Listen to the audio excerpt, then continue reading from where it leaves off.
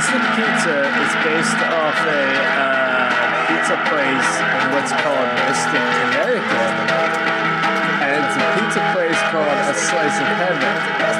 Now, Julia Roberts stars in this particular film called Mystic Pizza. It's like pizza in Mystic, Connecticut. And that's what this film is based on. And we're going to take it minute by minute to figure out why we're talking about pizza in Mystic, Connecticut. That's perfect. What was the name of your book? Anchors Away. Anchors Away by Marshall Bruno. I read that on Amazon. It was good. On like the Kindle marketplace or something? It is paperback and ebook. It is good if you like things that are going to make you cry. And also say that's pretty disgusting. And then also things that are going to make you go, no, I don't agree with that. So it's going to run the gamut of emotions. Right. It's poetry? You can call it that. It's mostly just quick thoughts in bite-sized form. Little slices of life. Yeah. It's chicken soup for the soul. Sure. Mm-hmm. If your soul likes to write the occasional poem about a farmer that has sex with his animals. Because there is a thing about that in there. I was working on a poem not that long ago called Unicorns Taste Like Horse Meat. Mm-hmm. And I was just listing what all the different mythological creatures would taste like. So that's a curious and interesting concept right there. Alright, so it seems like you guys have a running theme on your show about Julia Roberts and Tony Hawk. So I was wondering, do you think Tony Hawk knows Vincent D'Onofrio? Do I think Tony Hawk knows Vincent D'Onofrio? Because the jury is out, at least as far as I know, on if he knows Julia Roberts. Yeah, I've Googled it a couple times and came up with no results. Right. I did like a Google image search. It was like Tony Hawk, Julia Roberts. Yeah, does Tony Hawk know Vincent D'Onofrio? I'm going to say no, because Vincent D'Onofrio is 10 years older than Tony Hawk. So he was probably cooler than Tony Hawk because he was older and he didn't skateboard. So I would say that Vincent D'Onofrio not only has never met Tony Hawk, but wants nothing to do with him. I bet Tony Hawk is like very pleasant company. Yeah. We would love to have him on the show, incidentally. Tony Hawk, if you're listening, please come on our show. I don't know. Really, is Tony Hawk all that pleasant company? Because he's like He could tell you all about that time he did the 900. Yeah. I mean, he totally could tell you about the time he did the 900, but his life stayed pretty relatively the same since he was 16. It's like nothing but skateboarding. So if you had him in your house, you would have to want to talk about skateboarding. When in Rome, when hanging out with Tony Hawk. Mm-hmm. That's how the saying goes. Talk about, your little wooden board with wheels on it. And all the different... Did you ever have a skateboard? I did have a skateboard. I had a couple skateboards. I had an Element Featherlight. And then that was followed by, I don't know, some kind of birdhouse board. It was a Tony Hawk board. It was like, it had like the hawk on it. Actually like the skeleton hawk. And I got stolen one day. And that was the day that I was like, fuck skateboarding. My board got stolen. That thing was like fucking $100. You know how they say skateboarding is not a crime? Well, for that guy, it was. Yeah, he took my skateboard away. It was on stolen property. So I just I threw my shoulders up and I was like, oh well, I guess I'm not skateboarding anymore. And then I got a lot funnier after that. That's good. Because I wasn't skateboarding. It's like when you lose one sense, another one grows stronger. Yeah. You lost your Ollie sense. Mm-hmm. Then I just started making amazing jokes. Yeah. What about you, Marshall? Are you a skateboarder? No, I was not into skateboarding. I was into rollerblading though, but mostly because that's like poised to make a comeback pretty soon, right? It was mostly just because I could never ollie, and so I gave up before learning. And I was like, I'll just put these on my feet. Yeah, I guess ollieing is easier when you're on rollerblades. And just jump. Yeah, it's not even called an ollie; it's just called a jump. Yeah. Well, with rollerblading, you are the skateboard. Yeah. Mm-hmm. So I think rollerblading easily beats skateboarding any day. Yeah. Uh-huh. I've done some roller skating, just like at the skating rink.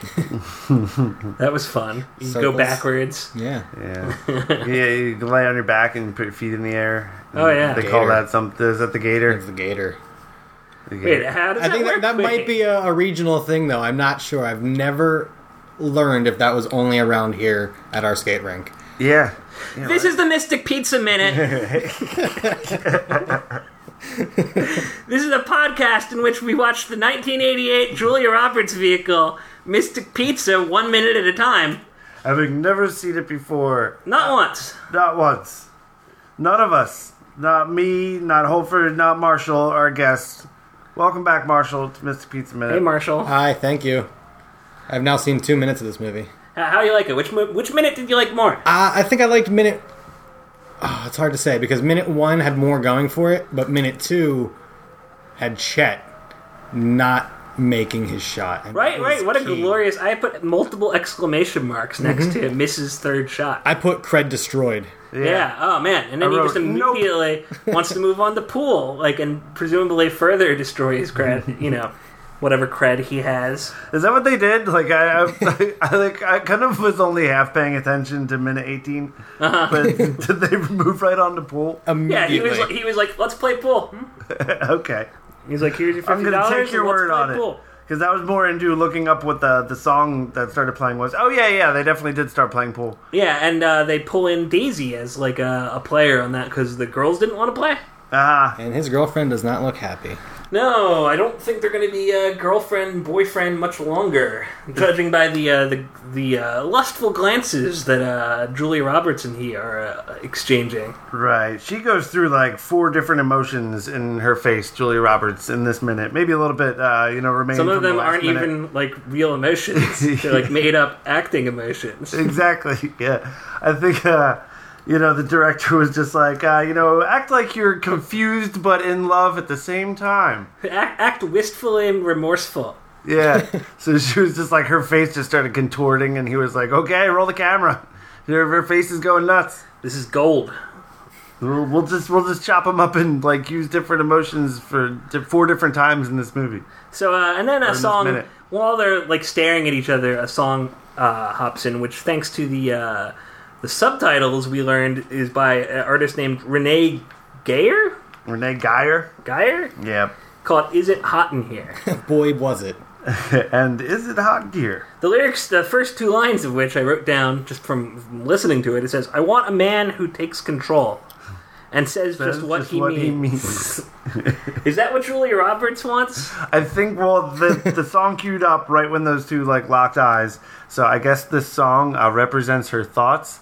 And her thoughts so far are that she wants a man who takes control, says just what he means. Yes means yes and no means no. Both. Yeah. Well, I don't know. Takes control. That's a weird... Oh, there's that guy. Want a man who takes control, says just what he means. So, the 2 of them at the same time, does that make a good man? What if you had a man who doesn't take control, but at least he says what he means?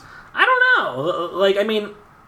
I really am not qualified to speak on that. Or what if you had a man who doesn't say what he means? I am not a man who but he takes takes control. control. I am a man who doesn't take control but says what he means, and I think dating me is a pleasant experience for the most part. Right.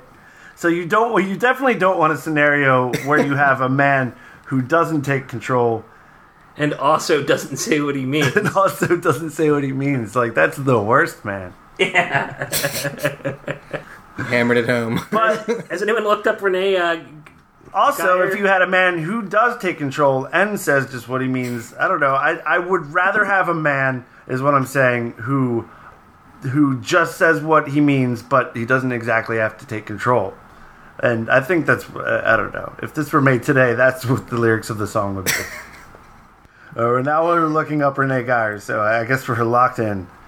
Let's see. I could not find too much on Renee Geyer. Actually. Australian? I think this might actually be one of those songs that was made for this movie, because I was looking up the lyrics, and I couldn't even find like what album it was on. There aren't any lyrics for it. So, like that song, Sirius, that there aren't any lyrics to either, that was playing before this.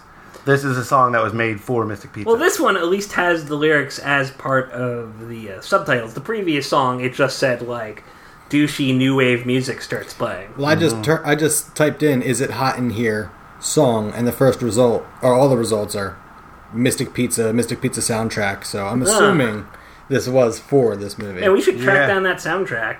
Hey, it's apparently full of like what do you call them? Rare sounds. Yep. The Mystic Pizza soundtrack has rare sounds in it, and if you discover them, you might be some prime cuts, if you will. Mm-hmm. Oof, look at this. This is the whole soundtrack right here. Yeah, they just don't have Sirius by Steve Tyrell. It's Hot in Here by Renee Geyer, and then more. And then more to come. More in our next minute. We're still. We could probably go a little longer in this. Yeah, so I noticed there were some really old-looking sailors in that bar. Anyone else notice that? I did not. Yeah. There was like some guys in like, sailor uniforms, like the kind that you might wear as like pajamas or something if you were in like the 1940s. Mm-hmm. Only they were kind of paunchy-looking middle-aged men. Mm-hmm. Didn't really look like they were active service Navy people.